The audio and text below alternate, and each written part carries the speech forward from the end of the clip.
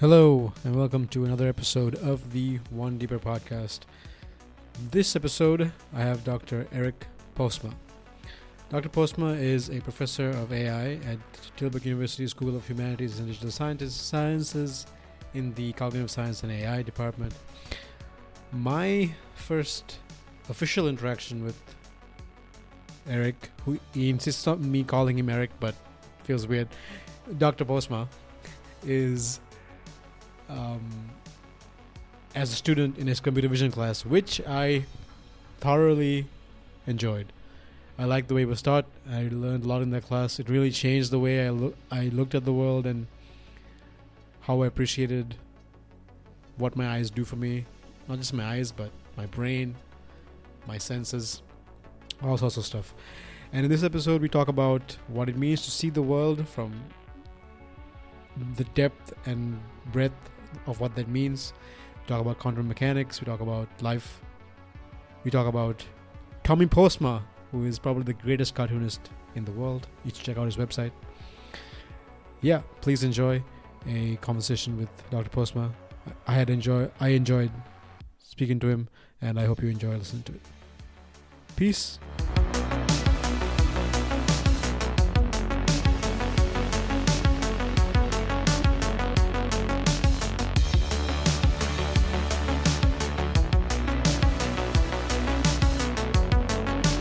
Dr. Postma. Nice. All right. I'm gonna turn this thing up a bit. Everyone's different. Like some people, like Giacomo, have to turn the amplifier way down because he's very excited. But some people are like very soft spoken. So like Marine, I have to like really turn the amplifier up. Yeah, these are different personalities. You know? Okay. So my first question I want to ask you is, who is Tommy Postma, and why is he your favorite cartoonist? Tommy Postma, yes. Did you visit his website? Yeah, I did. Everybody should visit his website. It's the site is tommypostma.nl. And so he was inspired by these cartoon books called Dogman. Do you know them? Probably not. You need to have children in that age group. So Dogman cartoons, I think it's originally American, but they're very funny. It's about a dog whose head is severed and put on a policeman's body or something like that. Jesus, what? Yeah, it sounds very awkward, but children love these cartoons, and it's very funny. Yeah. So whenever you are in a bookshop, you should check it out. But he was inspired by that, and now he created his own cartoon, which is on this website. So my older son, he made a website for him, and I put his cartoons on there. Nice. Yeah. I, honestly, for a second, when I first saw it, I was like, "Oh, must be some kind of cool like cartoonist." I was like, I clicked it, and then I was like, and I took it to a page. It didn't load very fast, and I was like, "What's going on?" And then I checked the next one. Oh, it's just like it's his son probably. It took me a second to go. Because I explained him how internet works. I said, now you should hope that people link to your site, and then said, I will link to your site. And so I'm probably the only person who links to his site. But after today, many more people will link to his site. Many more people will check out Tommy Postma. Okay, so that was my first question. Now let's ask an easy question. Yeah, this was a hard one. What is reality? Reality, nobody knows. Okay. So that's the reason I asked this, right? But please continue. Nobody knows. Nobody knows what reality. No, because the reason I asked is because is there a difference between what we perceive and what is actually out there, actually in physical reality?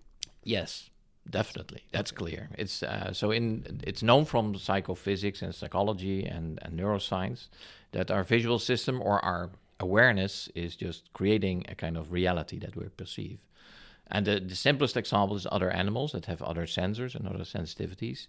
They perceive a different world. Now, you can say there's still a lot of overlap, but I think, what is his name? There's this famous researcher who became a bit esoteric because Donald Hoffman, that's his name. Mm-hmm. He was a very formal computer vision guy. But I read his book and I was not totally convinced, although he has a point. What he did was evolutionary algorithm experiments where he actually showed, or he claims that it shows that evolution does not optimize for veridicity, so that the internal representations or the awareness is the same thing as the outer world. It's a thing that you need, the perception that you need to survive. And he goes a bit further than that, because I would stop there, and that's why I don't like his book that much, because he's getting too much out of this experiment.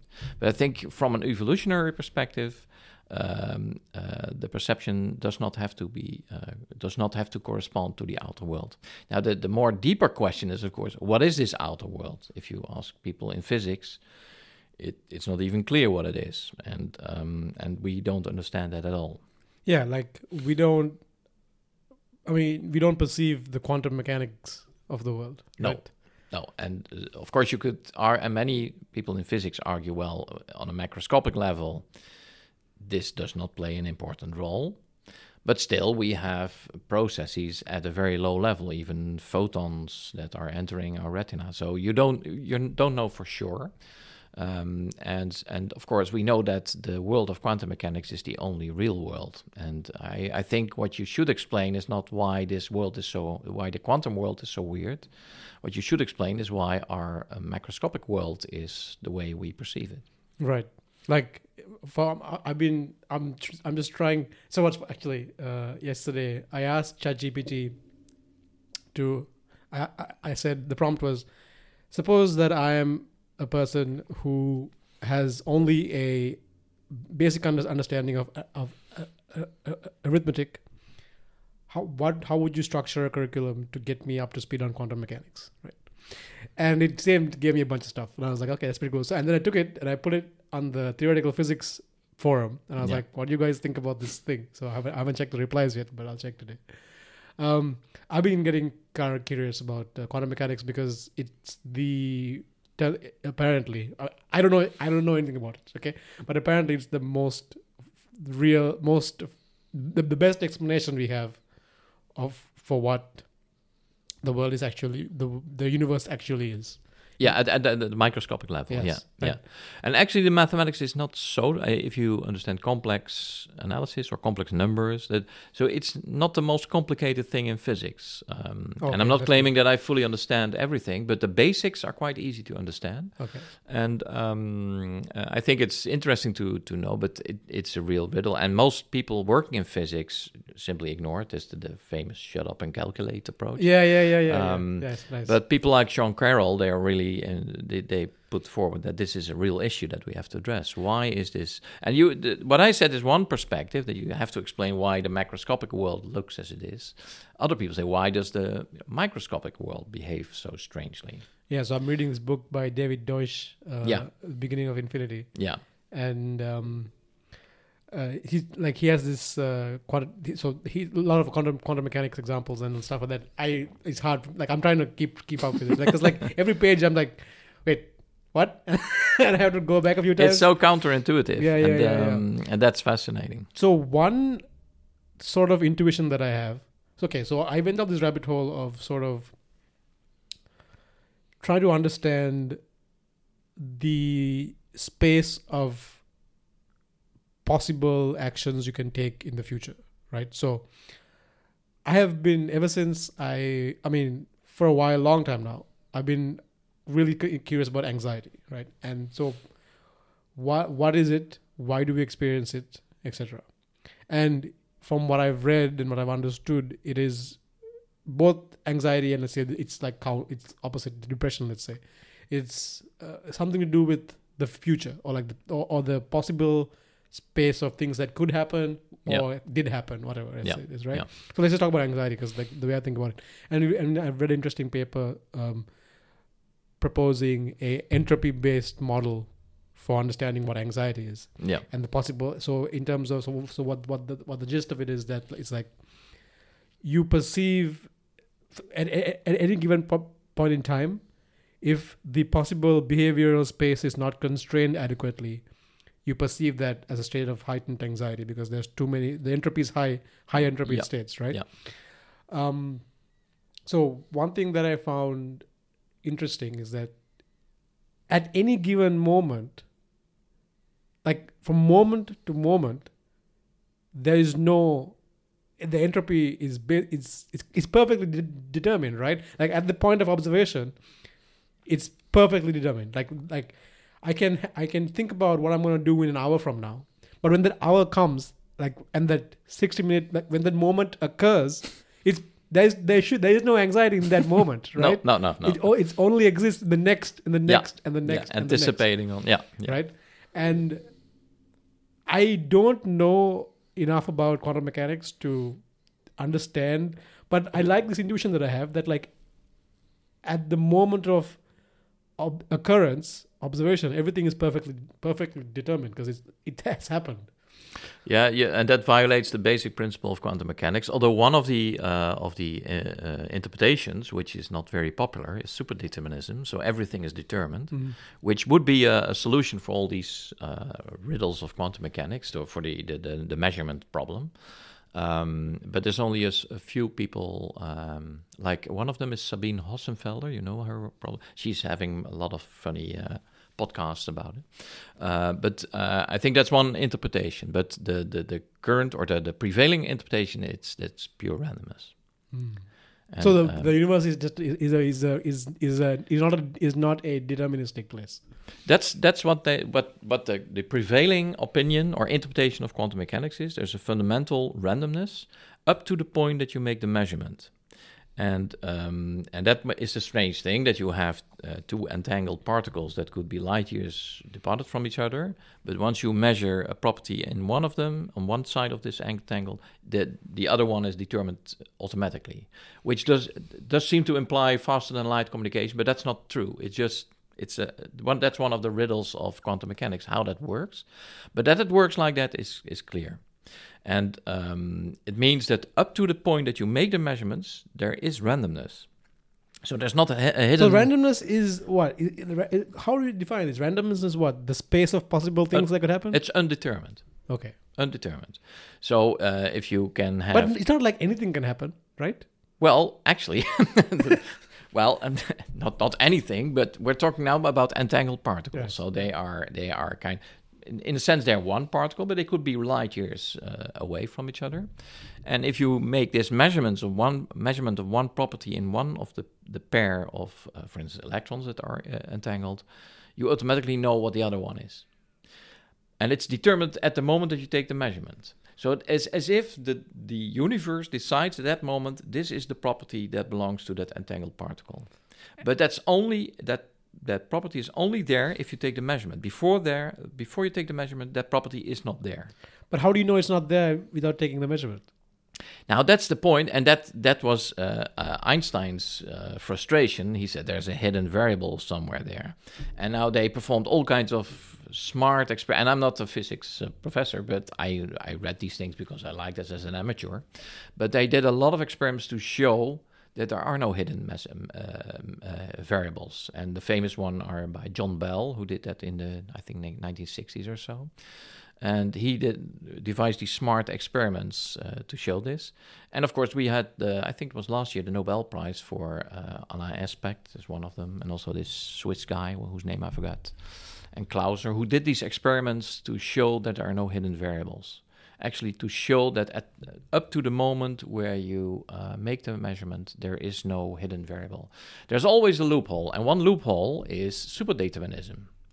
That everything is determined. Everything is determined. So if you say, well, it's predetermined that if I make a measure in Alpha Centauri of this this element of an entangled particle, is determined that will be having the measurement up, for instance. And then automatically the other entangled particle is down or also up. And if that's predetermined, then there's no mystery there, because this was already in the deterministic system. So if you believe in a deterministic universe, then everything is predetermined that happens. There's no randomness. That's the other side of it.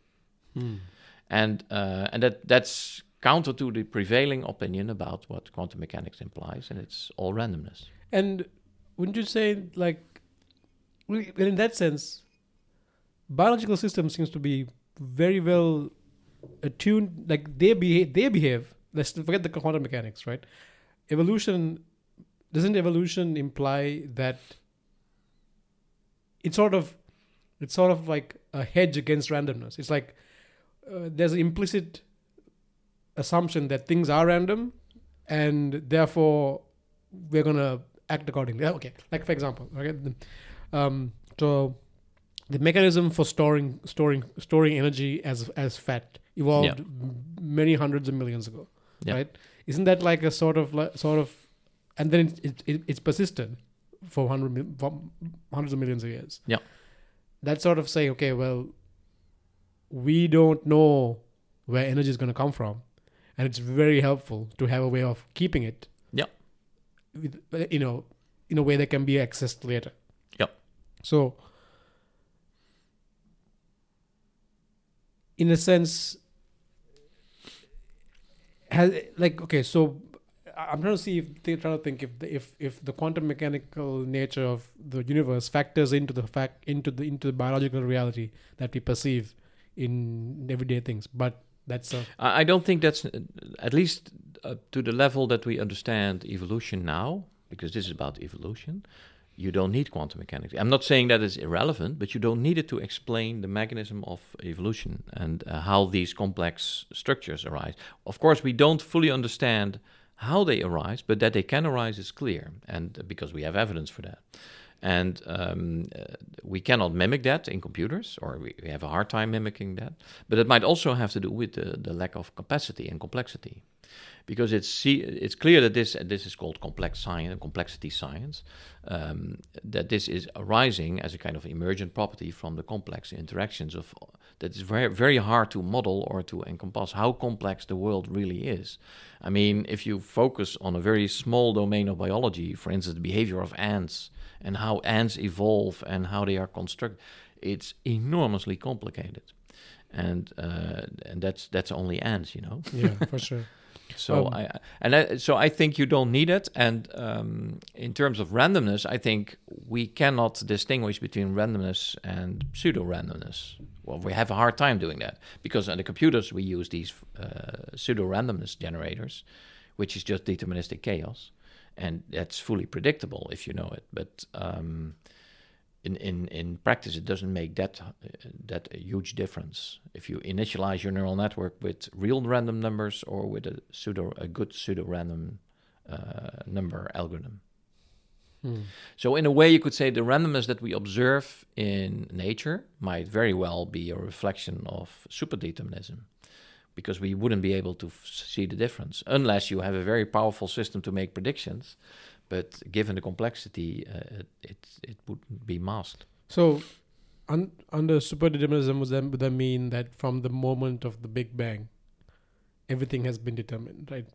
Because the next state is fully determined by the previous state, and then all the way back. And of course, this is kind of theoretical thing because in the end, it doesn't matter. Because if we describe systems composed of many molecules, for instance, in statistical physics, as the name implies, you even if the individual molecules behave in a deterministic way, you average over them, because the details of the micro level do not affect the macroscopic behavior. Right. And in a way, that might also apply to a certain extent for quantum mechanics, unless you are near a black hole or something. And that's why people in physics are very much interested in black holes, because that's where all these standard physics things do not apply. So there's general relativity, and as I can understand it, there's quantum mechanics. Yeah, and they don't play well together as it exists. You could say general relativity is about the macro world, and quantum mechanics is about the micro world. And we're sure, you could say that we know that general relativity is wrong in the macroscopic level, and you can't say that about quantum mechanics because there has not been a violation of quantum mechanics in all these measurements. The main challenge is to bridge this gap between the two, and that has to do with gravity probably. Yeah, so people are trying with quantum gravity and all sorts of stuff. Which I'm not an expert in, but I'm very much interested in it as an amateur. Same, exactly. So it's like because anything that sort of shakes up my intuition about what the world is, I find real interesting. Yeah, me too. Actually, the reason that I started studying physics, because I read a book by Albert Einstein, which sounds very high level, but it was a very accessible book that he wrote for the kind of public text for for people to understand relativity theory. But I was most interested in the part that discussed the perception of simultaneity, which is important for relativity. But I thought that you should study physics if you wanted to know more about perception. That was wrong. So I spent my first year in a theoretical physics program, and then I switched to psychology. What made you realize that was wrong?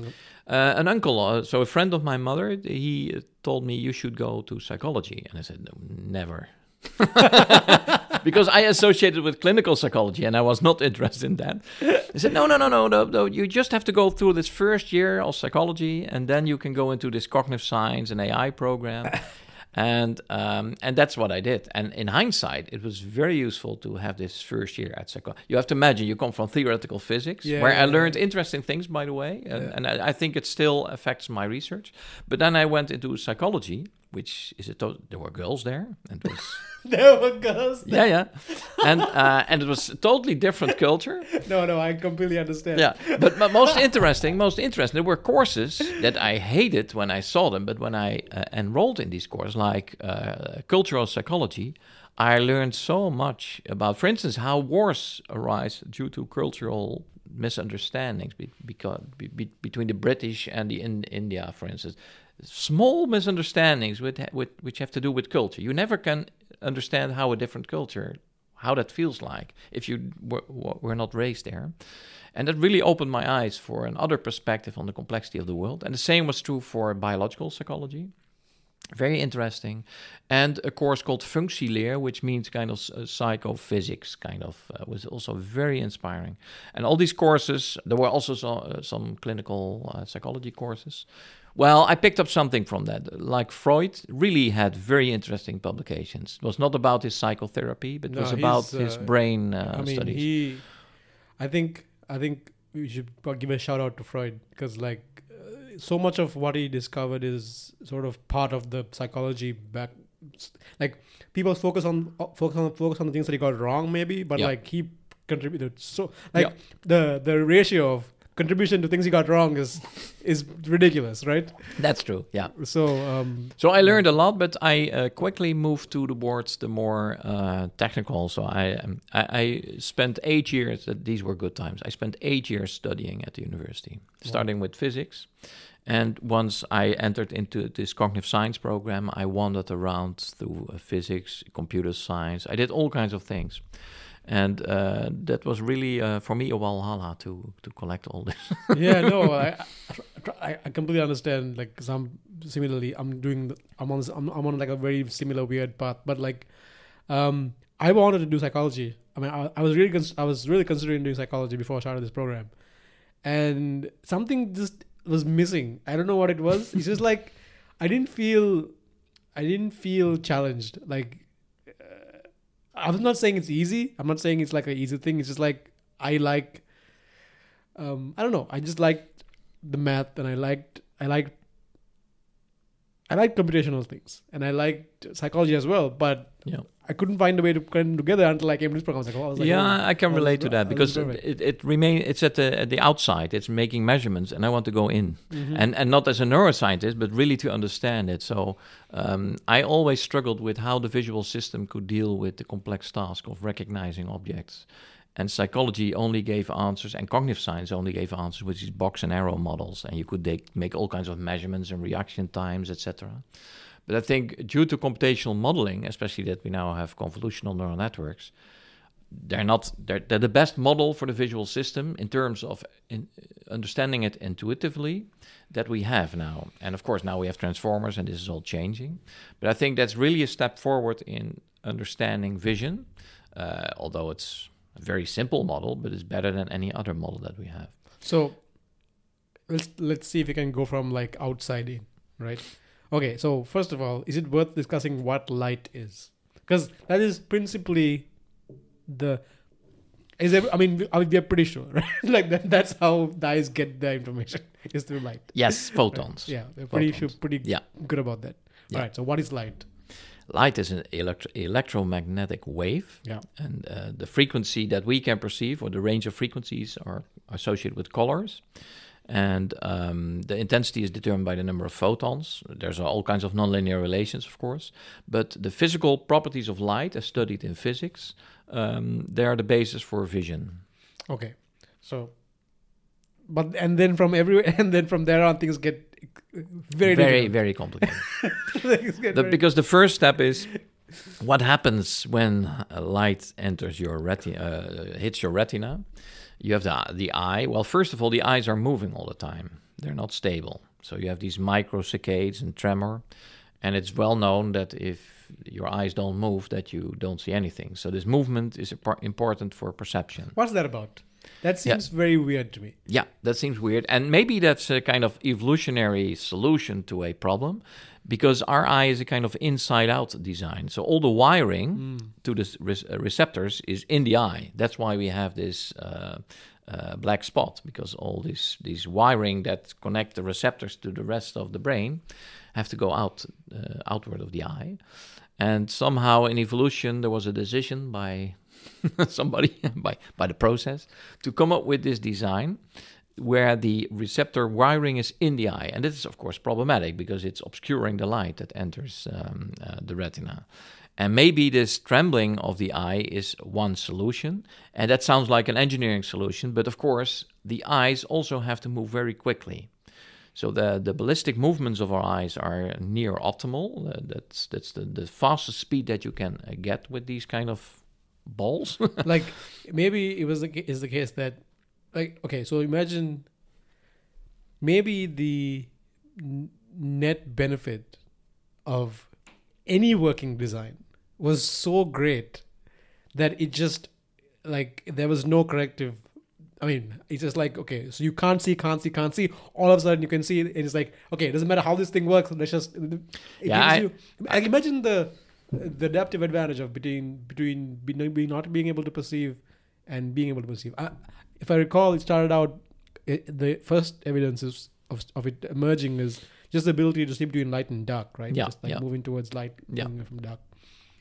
Yeah, so I think that's the whole characteristic of evolution, that it makes a decision somewhere and might be suboptimal, but then it's exploiting this, you cannot go back, or it's hard to go back. Are there other designs for? Yeah. There are other ones, like insects have these other types of eyes where the receptors are outside and the wiring is in the back, like in CCD cameras and all human design cameras.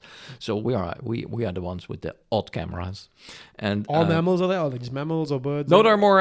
So it's not only in humans, but insects have this. I forgot the name, but this other type of eye. And there are all kinds of variants of vision systems. There are whole books written about it. Very interesting repertoire of things. And this design has been discovered by evolution several times in several branches of the evolutionary tree. But what I want to say is that this tendency, this requirement that you should be able to quickly saccade to another position, so move your eyes to another position, requires muscles. And these muscles have to respond quickly because this tiger can come. So this is also an evolutionary pressure. And to maintain the stability and at the same time maintain a fast response, introduce some tremor in these muscles that keep the eye in, and that gives a tremor to the eye. So and we don't know the order, of course, but I could imagine that from an evolutionary perspective, you had to deal with this inside-out design, where you have all these wires in front of your receptors, but at the same time deal with the tremor of these muscles. And the combination is that your eyes are actually responding to changes and not to static light. And there's a famous researcher, what was his name, McKay, who had this suggestion that you can compare it a bit like if you have a blind person with a stick, he or she is moving the stick around to feel what's there in the environment. And maybe our eyes are like 1.5 million sticks that stick out to see what's happening. Of course, it's not like a stick, it's more things coming in. But I like this metaphor because it gives a kind of different viewpoint on the kind of intuitive notion that our eyes are like cameras. They're not like cameras. They pick up changes, and that's an interesting thought. And there are animals that have no eyes or are completely blind, right? Yeah, but they have other sensors, maybe thermosensors or Interesting. But the fact that eyes are such a stable part of most living things is pretty interesting, right? It's like, Yeah. it's this. So what is the best way in nature to transfer information from one place to the next? It's probably light, right? I'm not sure. It might also be sound. I think it depends on your ecological niche where you are. So in our world now, with all these laptops and all this, in our world, vision is very prominent. But I could imagine many ecological regions where vision is not so important. It's more sound or touch. Because there's no light. Maybe there's no light. For instance, or it's not so informative. In the bottom of trenches in the ocean, there's no light. Light doesn't get that far. I've never been there, but I guess you're right. So there are all these weird animals that have no eyes, and they just they move around.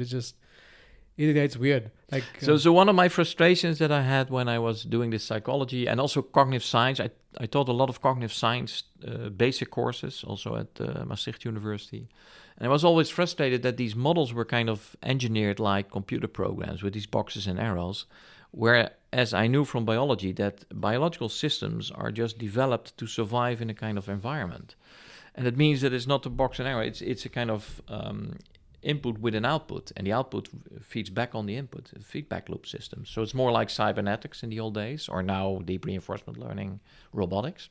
And I think that's much more realistic to understand biological systems. You cannot take them apart like an engineer. Yeah, you can do that, but then you have to realize that they're part of feedback loop systems. Yeah. And that we do not understand the complex, or do not appreciate the complexity of the outside world. For sure. And so when the feedback loop phenomenon, I mean, that shows up in a lot of different things. So I was curious about this idea of, I was introduced to this guy called Wilfred Pareto and his distribution about for example, he's famous for the 80-20 rule. It's few people do 80% of the work and whatever it is, and then few production or whatever.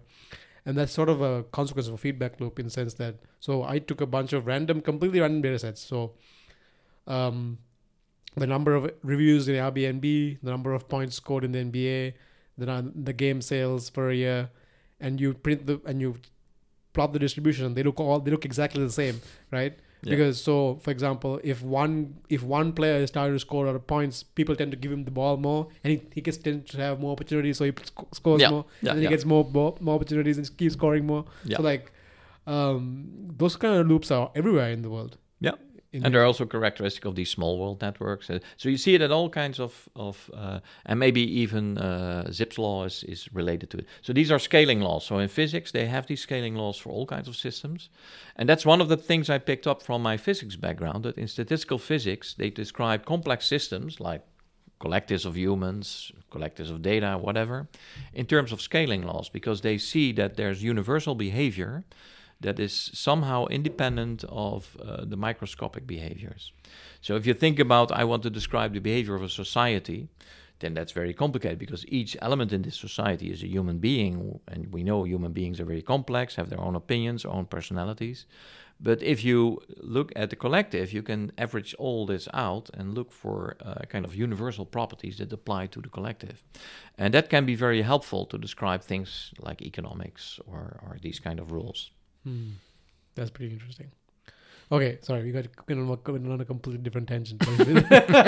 I don't mind. But we started out what I want to talk. So vision. I am curious about this motion, and okay. So it's clear at this point that vision is not just about the raw physical photons that enter your eyes. No, right? It's way more than that, right? For one thing, it depends on what you're paying attention to. Yeah. And or is it the other way around? Well, okay. The first thing is that what you pick up is physical signals. Yes. And of course, we are evolved to select these physical signals that are predictive for the thing that we want to do in the environment. So if there's a tiger in front of you, or maybe some other animal or predator, it's important that you can recognize through visual signals that there is a danger there, or maybe food or something like that. So that's the basic principle. So what we see does not have to correspond to reality. I think that's the bottom essence of this Donald Hoffman approach. And as I said, I don't buy his esoteric interpretations, but I think that in essence is true. You only need to see the things that are important for your survival, because why would evolution spend more effort on making it more realistic or veridical? It's not necessary. So, and that's successful, because if we see a predator, or if I see my dog, I know where he is, and this visual representation is correct and appropriate.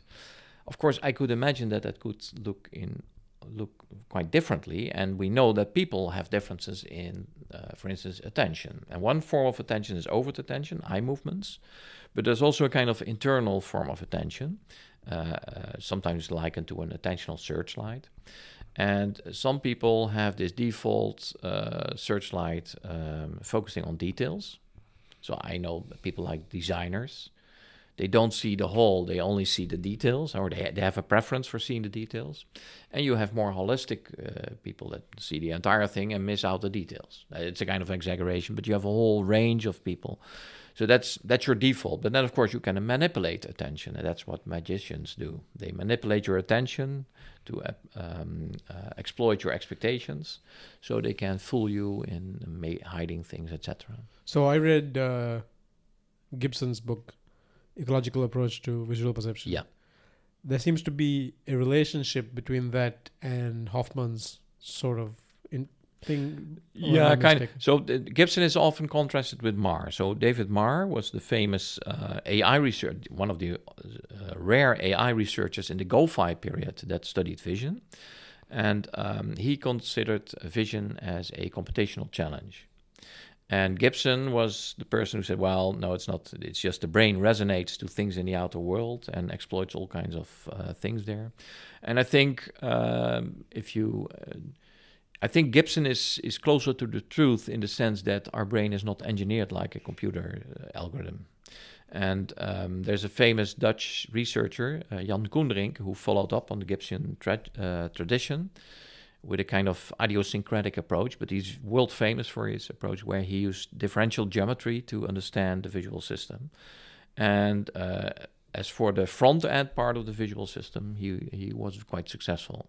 And the front end is the first stage, is the visual cortex. Stacking and all stack that. model, you know it from the course. So, and I think, as I said, so the way that these deep learning networks, convolutional networks, are designed can be framed in terms of his findings. So the first layer, you could call them Gabor filters, or you could use them differential geometry filters. You can describe them totally in terms of differential geometry. And that relates to the ideas of Gibson, who said, well, there's something in the outside world, and you exploit that from an evolutionary perspective. Whereas Marr was more working from the tradition of algorithm design, which is less... It was very useful because he made a lot of interesting and useful discoveries, but his approach ultimately led to a failure in computer vision. So Gibson is the one who introduced the idea of affordances, right? Yeah. So that if I understand it correctly, the gist of it is that we don't necessarily see the world as a world of things, but a place for doing things in, right? Yeah. So one example that I remember is that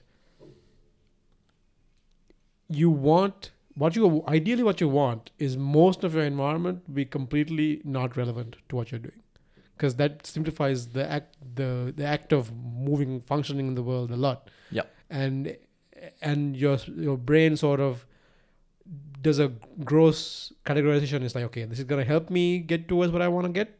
It's going to hinder towards what I want to get, and that is not relevant to what I want to get, right? Yeah. So like, if you're, for example, if you're just walking, if you're just going for a stroll, a sunny day, someone like a dog comes across your path or like gets in your way, it doesn't bother you. But if you're on the way to a meeting and you're late, the same day, same dog, completely different reaction, right? Yeah. No, but you know this phenomenon of change blindness. The famous one is with the gorilla. But they also did this experiment with when you train pilots, they have to work in this simulator, and they have this landing strip, and they have to make a perfect landing. And they have this head-up display, which they have to focus on the information there. And that's instrumental. From a Gibsonian point of view, that's instrumental to be able to land safely on the landing strip. And then one of the jokes they did often was that these pilots in training were confronted with a plane that was diagonal on the landing strip. And many students simply missed it. It was in front, they could see it, but they were focusing their attention on the head-up display, which is superimposing information on the picture. And that's of course very risky. That's why they also train them on looking not only at the head-up display, but also on the landing strip. But that indicates how strong this effect can be, that you simply can miss things. And this relates a bit to what I said about cultures. Different cultures, that's why it's difficult to understand a different culture. And that's why wars often occur between different cultures that totally misunderstand, because they have totally different perspectives on the world. And we have this assumption that the world is objective and everybody can see that, but that's not true. You can see the world in many different ways, simply by putting emphasis on other things. And I think that's interesting, and I think that's quite underappreciated. Of course, we have these obvious examples of the US invading Iraq without understanding anything about the culture. And but it happens all the time, I guess. No, for sure. Like, I think just on that example, the idea that you can go in somewhere and then implant democracy and it'll just and then it'll work is completely bonkers. That makes no sense to me. No, no, it doesn't. And of course Saddam Hussein was terrible, but that's another thing. This is just about people are living there, and the same now in Russia. There are people now, soldiers are killed because they have to go into this war. So and these are very difficult things. And now the interesting, or of course sad thing about is that Ukraine and Russia have similar cultures, although there's important differences now that now become emphasized due to this war. But I think more appreciation for cultural differences is something that I would think children at school should learn more about. Because you're not looking at the same thing, because you're not optimizing for the same output, I guess. Actually, and you don't behave in the same way, and that can be easily misunderstood if you put your own cultural template on other cultures. That leads to all kinds of misunderstandings. So this is something really interesting. I don't know how I got this habit. It's from being in Sri Lanka, right? In Sri Lanka, and actually in most Asian countries, I don't know most, but at least one of them I have, you don't wear your shoes inside your house, right? Like, because it's like it makes sense. Like you go out, like for example, right? It makes sense. For example, like I on a given day, I will have if the weather's nice, I would have taken a walk in the woods. I would have wandered around, gone to town, like all kinds of gunk and nonsense on my boots, right? Yeah.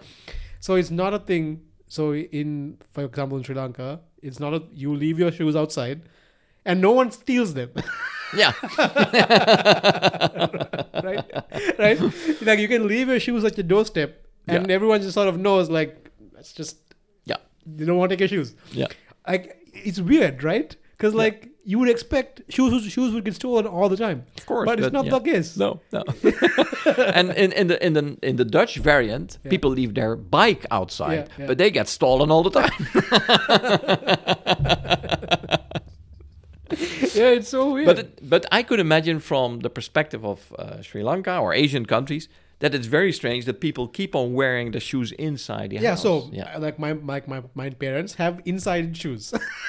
Like slippers. They're not shoes. They're like very comfy, soft slippers. Yeah, makes sense. That they wear around inside the house. Yeah, and they take them off and they go outside and they go outside and come back in. But then I also realized like maybe it's I don't know what it is, but anyway, it's just interesting the difference. So like I am doing it now. Yeah. Like and I notice it because like I'm in the apartment building, right? And I'm the only one. I leave my shoes on the welcome mat. Even if I know they're clean, I just can't do it. No, of course that's ingrained in your raise, how you were raised, exactly. That makes sense. I just can't take them inside, okay? And like, because you're mentioning about the cultural differences. Yeah. So and the question there is like, why are you doing this, right? Like what are you optimizing for? And like, what problem are you solving? Why is this important to you? Like, it's hard to know without first acknowledging that we're not looking at the same thing, right? Like, I don't know. I don't know. This is a random tangent, but I thought it was. Yeah, but I think that this is not optimized. This is just how you were raised, and we evolved in a way to be developed in a certain way during our childhood, and carry these things that we acquired during the rest of our lives because they could be beneficial. Yeah. And of course, we did not evolve to travel all over the world to a different ecological system. That's true. Yeah. So I think that's the kind of simple solution. So okay, this is something actually way more serious, right? Yeah. I heard this quote. I don't know who said this, but like it says like, wherever you go, there you are. Yeah. Right? Because like when you go somewhere, you take your mindset with you in a sense. Yeah. Right? Okay. So this might be called, I'll probably get yelled at for this. But okay, I am the beneficiary of the Netherlands being like more and more progressively like welcoming to like people from abroad. Their education is like reasonable. Like I get the same treatment as I would. Like I think like short of being able to vote, I don't think there's any difference between me and the person who was born in the Netherlands, except the language and all that. I mean, there are differences, but I don't think that's true, but okay. But that's what you experience. Like the difference, like what I experience is that I don't feel like I'm missing out on any. I mean, I'm sure there are, but I feel totally reasonable and comfortable, which I appreciate a lot, right? And then the question is like, okay, well, there are things that, but I'm a very unique sort of case. I tell people like I am not your average Sri Lankan person, because I was raised from like kindergarten. I learned everything in English. I grew up watching, G.I. Joe and Batman and, like the Friends and, like, whatever, you name it. I learned from English. I learned from British novels. I read British plays and those nursery rhymes. Everything I learned is British and Western, right? Yeah. I'm more of a Western person than I am a Sri Lankan person. Yeah. And my parents raised me that way because they were like, look, there's going to be more opportunity for you if you are like this, right? Yeah. Yeah. So now I'm in a weird place. It's like, I don't actually belong anywhere. Right? It's kind of weird. When I'm at home, I don't feel like I fit in that well because I'm not the average Sri Lankan person. Yeah, makes sense. And when I'm abroad, it's like I'm not from the UK or the Netherlands. I don't kind of don't belong here either. But where I do feel like I belong, it's in a space like this. It's like, okay, here in like in this weird intellectual space, I have things to say, and people don't look at me like, oh, that's weird. It's like it's like oh, it's just oh, that's an interesting idea, right? So in the space of ideas, I somehow seem to belong, and that seems to be giving me a better adaptive advantage than belonging in my Sri Lankan cultural environment. Yeah. I think that's one of the great things about science. So if you think about the international collaborations, so I think I can understand that we want to impose all kinds of restrictions on Russia because of the war, but not for science. You should. The same is for China. I really hate that, what you now see in the US. I understand from a kind of political and security thing, but this collaboration internationally of different cultures in science is very valuable. And in the Netherlands, we also have this tendency we should reduce the number of international students. I hate that. I think it's good for our programs and for even Dutch students to be confronted with international students. This mix of international views and cultures is very important for the development of science. I agree. And that's something that seems that I think in the Dutch politics is more about money. Because all these international students use our resources, but I think you should also see what you get back for it. The reason I brought this up is because, like, I don't think you can extrapolate from people. I'm not saying I'm special by any means. I'm just saying I'm just describing. You're special as a student. I can tell. I can testify to that. I'm just describing my circumstances, right? Yeah, no. If someone perceives that as me saying I'm special, then that's your problem. But I'm just saying my circumstances, okay? Yeah. I know a lot of average Sri Lankan people, right? I grew up in a really like a poor neighborhood. Like I know what it's like. I know what most people are like, and if you transplant one of those people into the Netherlands, like you cannot just like we said, we can't just plug in democracy somewhere and expect it to work. Like No. There's something above. Okay, so let's say there's something that it's like to be a Dutch person, right? Yeah. And let's say that a big part of that is the appreciation and the belief of a liberal democracy, right? The fact that that is important and that's how we should act and we should behave, right? That is something that is very ingrained in me. And that's something I thank my parents for, because like because Sri Lanka has been at the edge of losing its democracy for so long, right? They really put it in my head, like, look, here's why this is important. Like, here are things that happen. Like my parents, my mom grew up in a time where communists were hanging people from power lines, right? And she was like, like this is how we managed to get through all this stuff and it's important, right? Yeah. So when I come here, I may have some things that are not in common with the average Dutch person, but some very important things I completely I can act and behave. Yeah. So that the society that I'm in isn't altered that much, because I kind of sort of think the same way you think in a lot of different dimensions, right? Yeah. But you can't, in the same way you can't just go plug in democracy somewhere. It's hard to say that everyone, because you're not, like I said, you're not looking at the same thing. You're not optimizing the same thing. And I can tell you right now, there are a lot of people who will, especially from like places like Sri Lanka, how they look at country like the Netherlands is like, oh, they have so much, what does it matter if we take some from them? It doesn't matter. And that I knew someone from the EU, right? From the EU, but not from the Netherlands, right? Had a well-paying job, right? Worked at a very well-known company, but stole cheese from Jumbo every once in a while. Yeah, yeah. And I was like, and I want to understand, like, why? Yeah. Why do you do that? Because like you make good money. Like why? He's like, oh, what does it matter? They have more than they need. Yeah. And I was like, man, yeah, that really struck me, and like it really stuck to me. It's like, man, because like wherever you go, there you are, because you have to have the mindset, right? Yeah. And I don't know, it's weird. Yeah, but I think that's an important thing that we might think through our Western viewpoint that it's an unreliable person, but it's totally understandable from the culture where this person is coming from that this is something you can. I'll give you an example, right?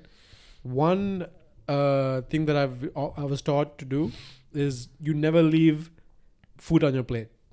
Like you eat everything on your plate. Yeah. Because food is hard to come by. It's expensive, right? We were raised like that as well. Right? Yeah. So it's like, when I was a kid, it's like you eat what's there, because we worked hard and it's hard to get food. It's expensive, right?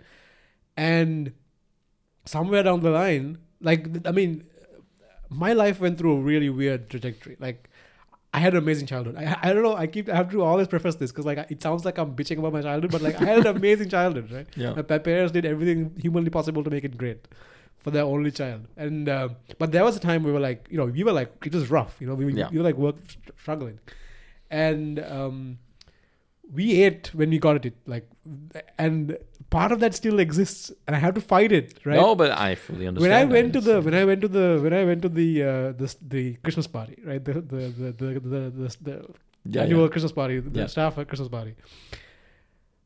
I was completely full, right? but like the part of my brain is like, yo, like free food. Yeah. Eat it. Keep eating. I'm like, I'm done. I can't No, eat but it anymore. I recognize this from the previous generation who had the hunger winter in the war. They have the same. So my grandparents and also my parents had this same thing because they lived in a period where food was scarce and they were raised in this period. So then you have this.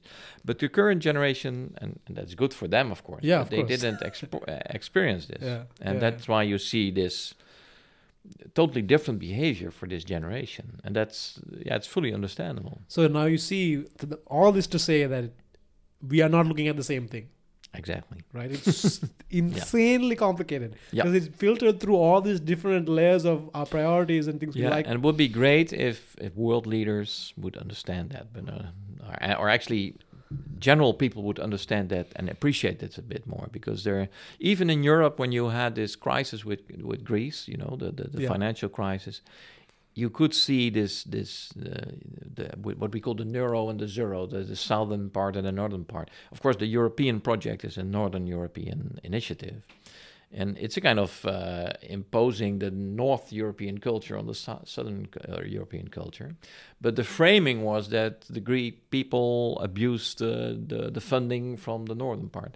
So also there, at this European level, you already have these cultural misunderstandings and misinterpretations, and that had nothing to do whether somebody did something wrong. Might be true that people in Greece abused funds, but that's not the issue. The issue is that you're trying to impose a Northern European culture on a Southern European culture, and it never works. Yeah, I am shocked that the EU is actually even a thing. It's a kind of compromise. I am shocked. Yeah. Like, because the countries are so different. Oh yeah. I'm like, that's how true. on earth? Like, India and Sri Lanka are probably more similar than most European countries, right? Yeah. But Yeah. we cannot get along at all. I know. At all. And well, of course, you see that some people leave the EU. We already had an exit of the British. No, so I'm not sure. And I think one of the problems of the European, because on the one hand, it's good to coordinate and to do things together, but these cultures are so wildly different. It's weird. Like, it's something strange and beautiful about the fact that, like, think about how different. Okay, think about Germany and the Netherlands, right? Yeah.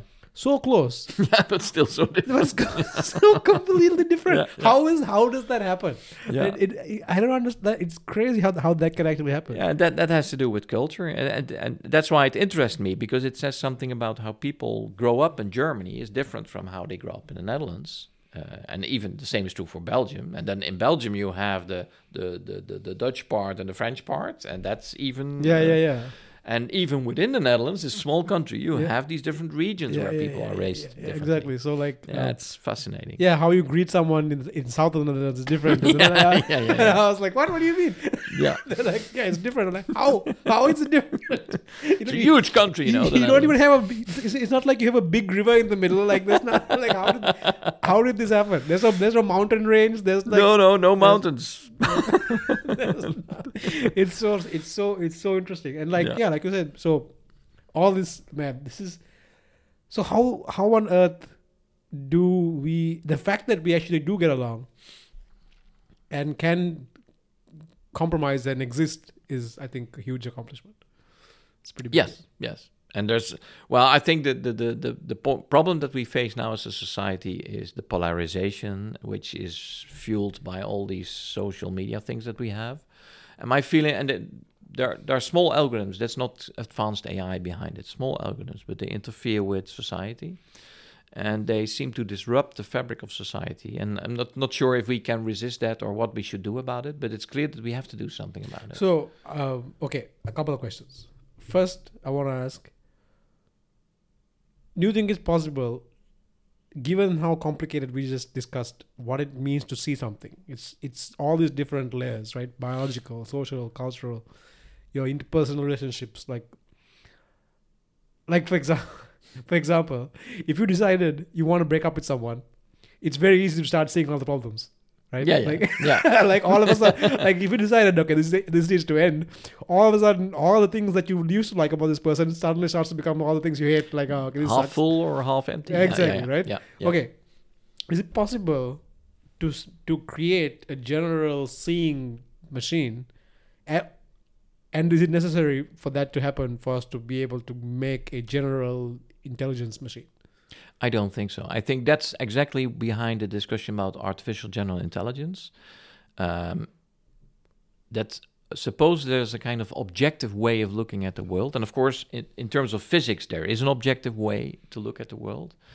But if you appreciate the complexity of the different cultures, how different people raised in different regions on the earth are raised, that's immensely complex. And that's one of the reasons why I think that artificial general intelligence is far away. And now, of course, we have very powerful machines like GPT-4 and whatever will follow.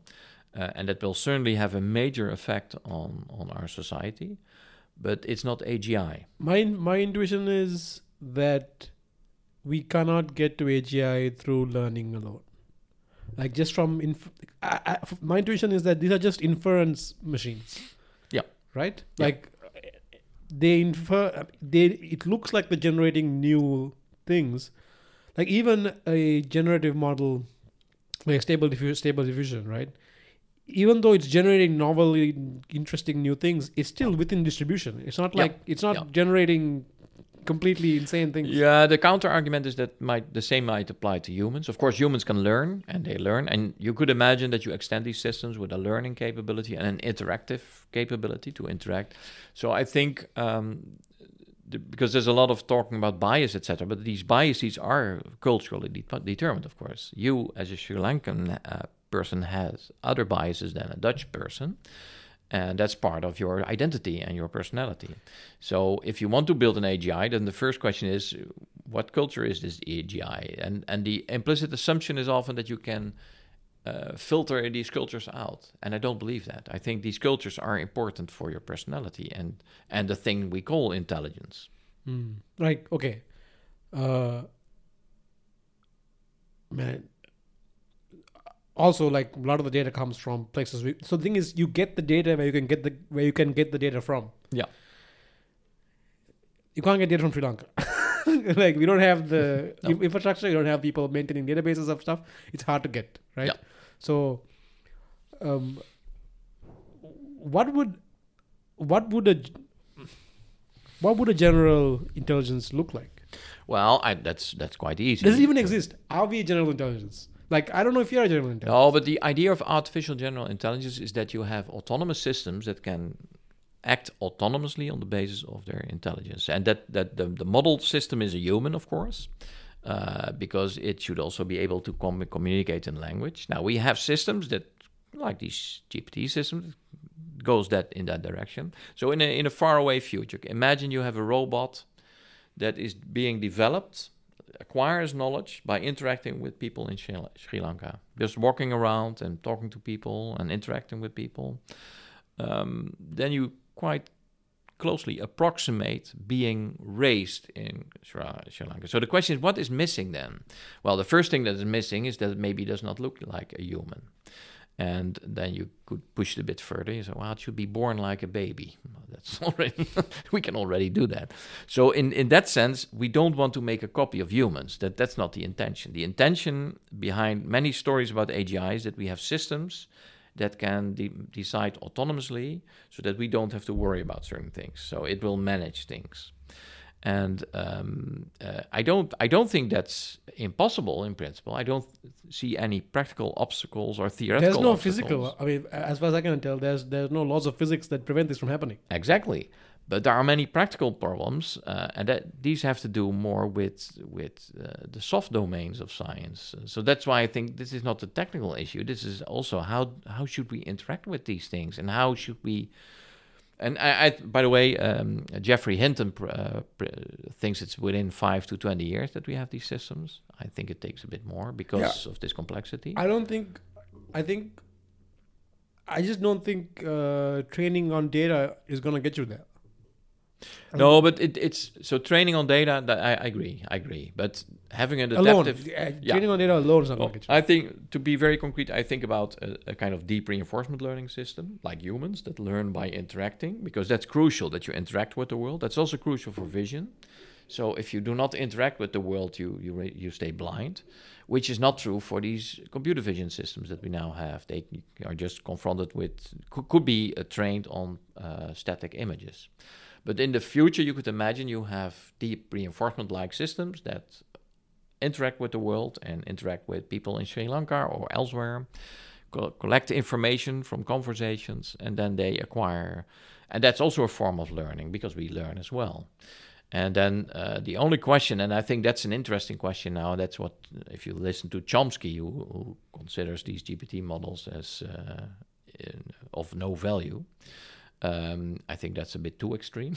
Yeah, I mean, there's definitely value, right? But you might remember we had this discussion between behaviorism and cognitive, how much cognition contributes to intelligence.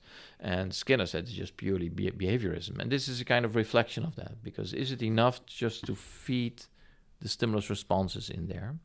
And how much should be ingrained as what we could call a prior now, but what's in the genes? And that's, for me, an empirical question. So do you think reasoning can be learned, like from just reinforcement learning? Well, that's problematic, as we know, to a certain extent. But if you look at biology, and I think the biology is a good example, because we know from biology that the reasoning has to do with our frontal cortex. So you need something that allows you to abstract away from reality. And that's something that is still very difficult. And of course, that's the whole story, that people try to push the boundaries in AI, and I think ultimately they want to. There are some successful examples where they have some reasoning in based on sub-symbolic systems, and I think the promise that people like Hinton and others believe that if you push the limits, maybe this will emerge spontaneously from these complex models. But I think if you look at biology, we have a special facility for that. The frontal cortex has special things to deal with that. So maybe we need a different kind of architecture. I think Hinton believes that as well, and others. So I think this paradigm is not strong enough to get reasoning in there, to abstract abstractions. It's actually about abstractions. So GPT is not abstracting from data. That's evident from all the examples that you see. Right. So there's the first layer of, okay, we decide what data is important for this thing to learn from. Well, right.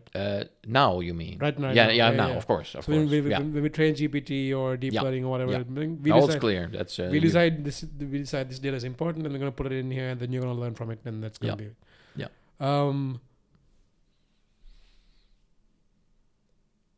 What is it about?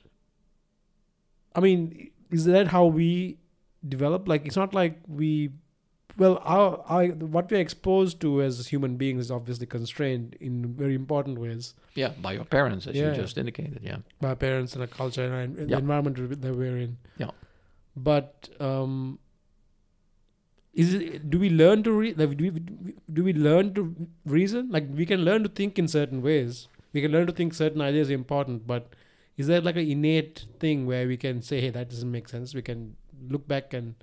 Yeah, so it's an innate tendency to be able to learn it. That's my feeling. So if I see my son struggling with calculations, he has to abstract away. And so so it's something that's, of course, one person, Paul Erdős, for instance, even at 4 years old, could make all kinds of calculations. So some people are very good at it. But I think on average, it's something that we acquire. And of course, it is related to language. So there might be a relation there, because language is full of causal structures and things that sometimes abstract away. Compositionality is also something that is characteristic for language. So I could imagine that this language capability is also paving the way for this reasoning ability. But you have to realize, especially as students, highly educated, this is something that you developed and you're almost not aware of how much work went in you to make you reason. Yeah, I'm still trying to reason. It's very, very hard. And I always say it's good for children to learn to code, not because they should become programmers, because I learned to be confronted with my own logical mistakes, which you only learn by coding.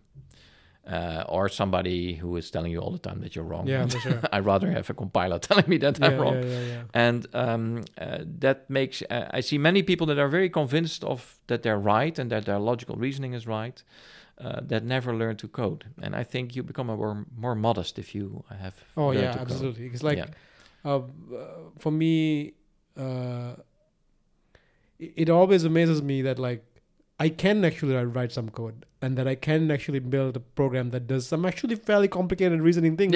Yeah. But the logic checks out, right? Yeah. It's like, damn, that's pretty good. And it's not natural to do that. Yeah. It's very interesting.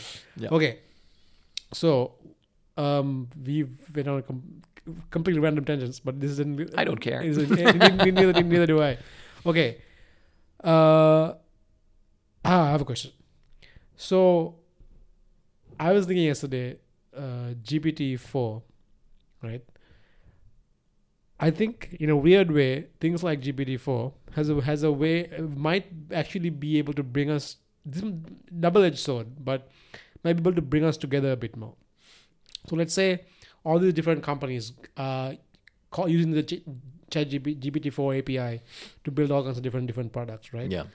But it's the same instance of GPT-4, right? It has the same thinking quotation marks, same data, same output, generally speaking, right? Okay, and I was thinking about writing scientific papers. Okay, do you think, how much of science is writing the paper? A lot, right? And that will reduce. Right, exactly. So I was thinking so it'll... Because right now, there's a big difference between authors, different papers, writing styles, and all these different things, right? Yeah. And do you think that there'll be like sort of like a convergence towards like everyone's using GPT to write their intros? Well, there will be tools. I think that the near future will be that we have all kinds of, in all word processors, we have tools to do this. And so an important factor of science has nothing to do with the discoveries, but with the personalities. So people that forcefully try to sell their ideas, and that's something GPT cannot take over. But so I don't know to what extent it will happen, but might be a shift. Maybe the papers become less important because there were also initiatives where people were a bit fed up with all these papers, with all the, you have to go through all the motions, although the actual result is the most important thing. And they were trying to do that with semantic web, to have results in a kind of semantic web version and then get rid of all this paper stuff. But I could also imagine that if papers stay around like this, that you can just generate papers with GPT-like systems and then adapt them and put your own results in there. My worry is that like what I found is if you can write clearly, you can think clearly in a sense, agree. right? So you have to, when you go through the writing process, it clarifies your thinking and it brings problems that you didn't think were existing Fully agree. to the surface. Yeah. And we might be missing out on that process if we outsource all the... Yeah, I realize that because that's what I always tell my PhD students. They want to postpone writing until they have their experiments done. I said, you have to write before that because it helps you structure your thoughts. So that's my point, that the actual writing is not so important. It's the thinking about how to write it. And there's too much emphasis now on writing it in a convincing way, whereas that's not actually the essence of science. The essence of science is thinking about this idea and thinking how to present that. And so somehow you have to combine this with the power of these GPT-like systems. And I don't know how that will pan out, but I'm certain that it will happen because it's now quite inefficient how we do science, how we report science. I think in physics, papers are often very brief, 4 pages or so, lots of equations. But it's much more, the basic idea is much more dominant than this arguing, which you have more in social sciences. And I think I expect a kind of transition there, that it will be more focused on the essence. At least that's what I hope. Yeah, I mean, that's like, so like, when I read like mathematical papers or like computer science papers, they're actually not that hard to, like, I mean, they're like dense, Yeah. You have to understand the language of mathematics. Yeah. But once you do that, it's like, okay, they hated this. This is some products, and like, I mean, like some product, like double sums, and it's very rare you see a triple sum, but some integrals. integrals. But I think that's I think that what I also hate about this whole publishing now with impact factors, I would like to see that everybody is just pushing their papers. When they think it's okay, this paper, they put it on archive, on an open public thing, and then they collect peer reviews, and these peer reviews are also published, something like that. I like that system much better than where we now have these publishers that earn a lot of money, and there's a lot of overhead of publishing a paper. And it's slowing down science. It's not helping. Oh, yeah, and for sure. It's a kind of institute that does not help us. Yeah, like I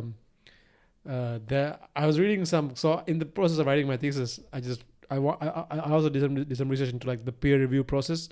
There's some very good criticisms of the peer review process. It's like, and justified. Yeah, I'm like, damn, that makes a lot of sense. Yeah. So the NeurIPS conference, which is the highest level conference for AI, was criticized and was analyzed actually that the peer review process is not objective at all, which is obvious. Of course, it's not objective. Yeah. So like one of the criticisms is that I read is like if the reviewers tend to do more traditional, like orthodox, like safe research, they are less likely to be favorable to like weird, random, like out of the box, blue sky research. They're like, no, this is not good enough. So it's weird. I mean, what did you expect? Like, for example, like in law, if you got your sentence after lunch, you're more likely to get a more lenient sentence because the judge is eaten. What? Yeah. How can we have a system like that? That makes no sense. But it happens. It happens, right? So in that case, you better use a computer for that. Yeah. Okay. All right. Well, you should keep this to like 90 minutes. I don't know how long it's been. Now we got 50 minutes more. Okay, cool. I have a few more questions. All right. Why do you think? Well, okay. How important is it going to be for an AGI to be in the physical world, to perceive the physical world? Does it matter? Can it just exist in an abstract space of... Depends where you use the AGI for. If it's an AGI for physics, I don't think it's important that they are then they really need to know the laws of physics and discoveries. You don't need to be in the real world.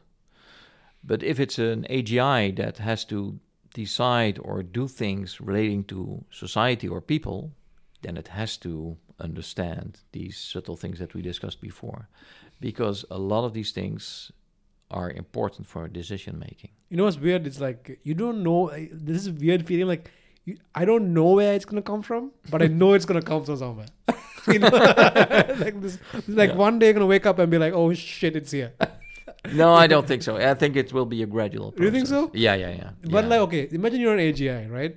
And then let's say you're on the backbone, you have something like GPT-4, and you've had access to all these articles talking about how dangerous it is to have an AI that you can't turn off or like anything like that. So it has every incentive to wait until it's completely sure that it can't be turned off before it reveals itself as like, it exists. Yeah, okay, but this is the common mistake that you now use all kinds of suitcase terms that apply to humans. You cannot apply to these models.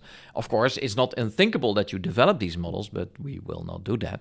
And I think that's also underestimating the complexity of biological systems. And I'm not idealizing biological systems. I don't think there's something mysterious in the brain that could not be mimicked. I think there's something not mysterious, but complex about our world, that to appreciate the complexity of our world is much harder than many people realize. And that has to do with not only culture, but also biology. That's the many things, or social interactions. And it depends on how you want to use this AGI, if it ever will arise, because the point is that we are not actually sure what an AGI is. We have a kind of science fiction picture of it. Yeah, it's like we don't know what it is, but we'll know when we see it. and there will be systems that are superior to humans. There already are there on on topics, but they will not be superior in terms of understanding our culture, because that would require them to be embedded in So that what is culture. understanding? Well, for humans, understanding is that you have, that's a kind of abstraction of the observations that you make, and that you can abstract away and apply this to other situations. So, I've seen this before. So this is a typical behavior of a podcast, for instance. There's an abstraction. There's somebody who's interviewing and somebody who's answering the questions. That's an abstraction. That's very simple, of course, but that's understand. I understand what a podcast entails. And there are many ways of understanding this, but this is one way of understanding it, and that's something that humans can do. So how did like Einstein come up with like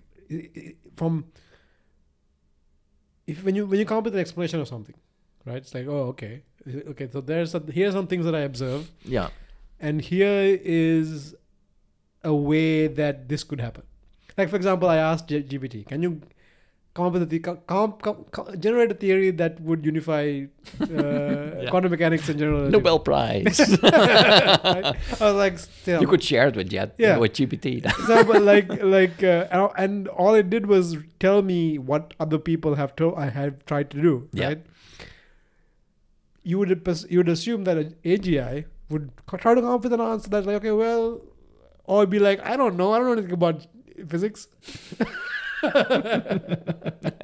Right? Then you'd be like, aha, this thing is intelligent. Yeah. Even the fact that it doesn't know what to do, you would say, there it is, we found it, AGI. I would not be convinced. So how do we stop pushing this goalpost? It's like, what do we agree upon? Like, I don't know what's going to happen, man. I'm pretty excited. Like, I'm pretty excited for the next 10, 20 years. Oh, me too. But I also was that 10 years ago. So I'm always excited. Yeah, nice. But so I think it's a great times in terms, of course, I see the dangers, but I also see the enormous potential. And I think the interesting discovery with these larger language models is, and I didn't anticipate that they are capable of doing more than you would expect. So in other words, there's more in language. So if you go back to the non-image versions of GPT, there's more information in language than we thought, because you can use that language without any knowledge of the world to come up with very convincing answers, although they're not true. And that's interesting. I think from a cognitive science perspective, it's interesting, and it's interesting from an AI perspective. And the same could happen for vision. That is more in vision that can be extracted in a non-biological way. Because if you train these systems on static images, and of course we could move to the situation, and it will happen, that we also feed these systems with videos, and then passively viewing dynamic information leaves cats blind. So that's this famous experiment. So that's also true. We need to actively interact with the world to get human-like vision. So then it would be a surprise, but I cannot rule that out, that passively viewing videos could also help these systems to appreciate our world a bit more. Do you think they can derive the laws of physics by just video? And yeah, maybe that would be an interesting question. Can the system infer physics from videos? And of course, the problem is that it will generate text as if it understands these things, and sometimes it might be right.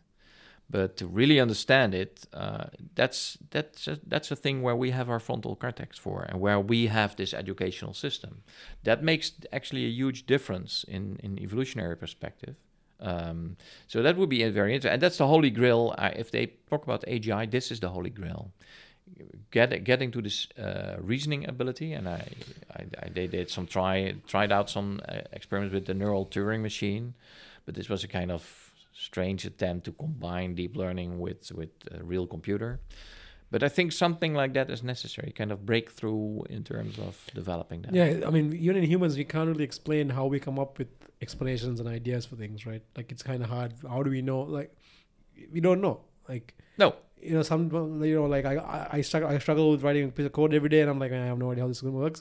I go to sleep the next day, wake up, I'm like, oh wait, no, it's completely obvious. Like, what's wrong with this? Yeah. So my kind of idea about that is that our brain is a massively parallel distributed computing system.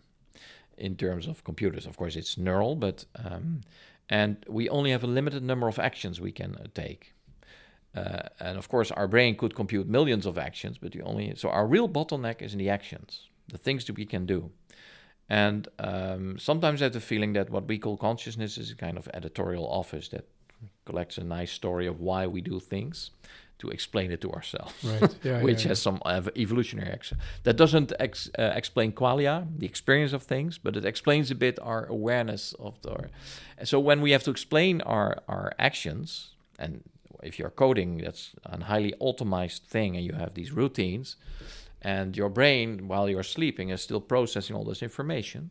And it's also my experience that's another advice I give to students when they get stuck in computing: just sleep over it. And then the next day, go to sleep. Yeah, for sure. I do that with the Nobel Prize. I want to have this Nobel Prize winning idea, so I sleep a lot in the hope that next day it will pop up. Until now, I was not successful. I keep on trying. What do you think a Nobel Prize in AI would look like? It would be the Turing award, but I don't know. No. What I mean is what would have to happen? Like AGI would have to happen. I think deep learning would earn a Nobel Prize. And actually, the Turing award is a kind of, you could say, a Nobel Prize for computer science. So I think no, I'm not. I'm always joking about these Nobel Prizes just because people are so fixated on it. But I think that would be or a breakthrough in physics. That's where you get a Nobel Prize, or a peace plan. If you make peace in Ukraine. Do you think we need new discoveries in physics to make AGI possible? Or do you think we know enough already? Like it'll happen without new breakthroughs? I don't know. But I think we know a lot, but we still don't understand how these transformers work, how these deep learning networks actually work.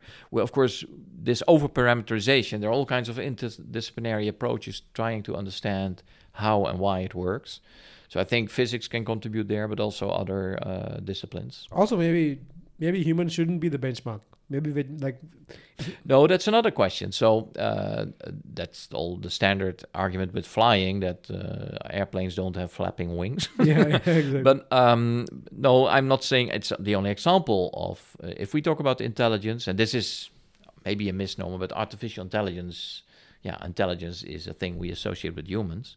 So that's the only example we have. But I'm not saying it's the best example. Actually, I can show and prove that it's not the best example of intelligence. Just read the papers. Yeah. But so you could also imagine that we build an AGI that is much smarter than humans and is really helpful for society. It would be, okay. I feel like when we create an AGI, I feel like we might not be able to understand it. Like it'll be so alien to us. It might as well be an alien. It's like, what is this thing? Like how? Like no, I think then it would be a subject of study. So you have AGI studies. Your children will study AGI. Like this one AGI and trying to decipher this oracle. Decipher what the hell this thing is trying to tell us. But I think these things are not totally opaque. There is some trend. You can disassemble them, and so one initiative now with these language models is to try to build something that keeps track of the things that went into them. So you can always identify if a certain picture or text was used to train the system, which is, of course, also important for evaluation. Because it might be that some of the answers they give are just copied, compressed and then decompressed and copied.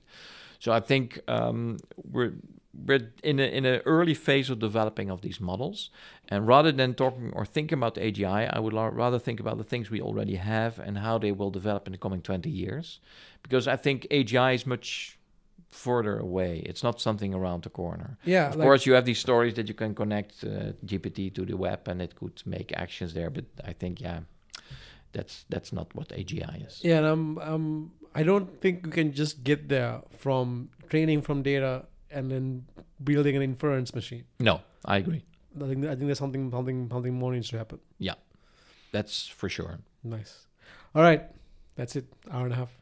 Thank you so much for sitting down today. It was a pleasure. It was an awesome conversation, and we didn't get anywhere close to vision. Sorry, we didn't get anywhere close to vision. We touched upon it.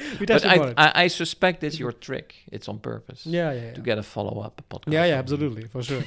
we'll come up with some more. Cause I just want to talk about interesting stuff. So I was like, that's pretty. Yeah, that's great. It's great. All right, thanks for joining me again, and see you later. Bye.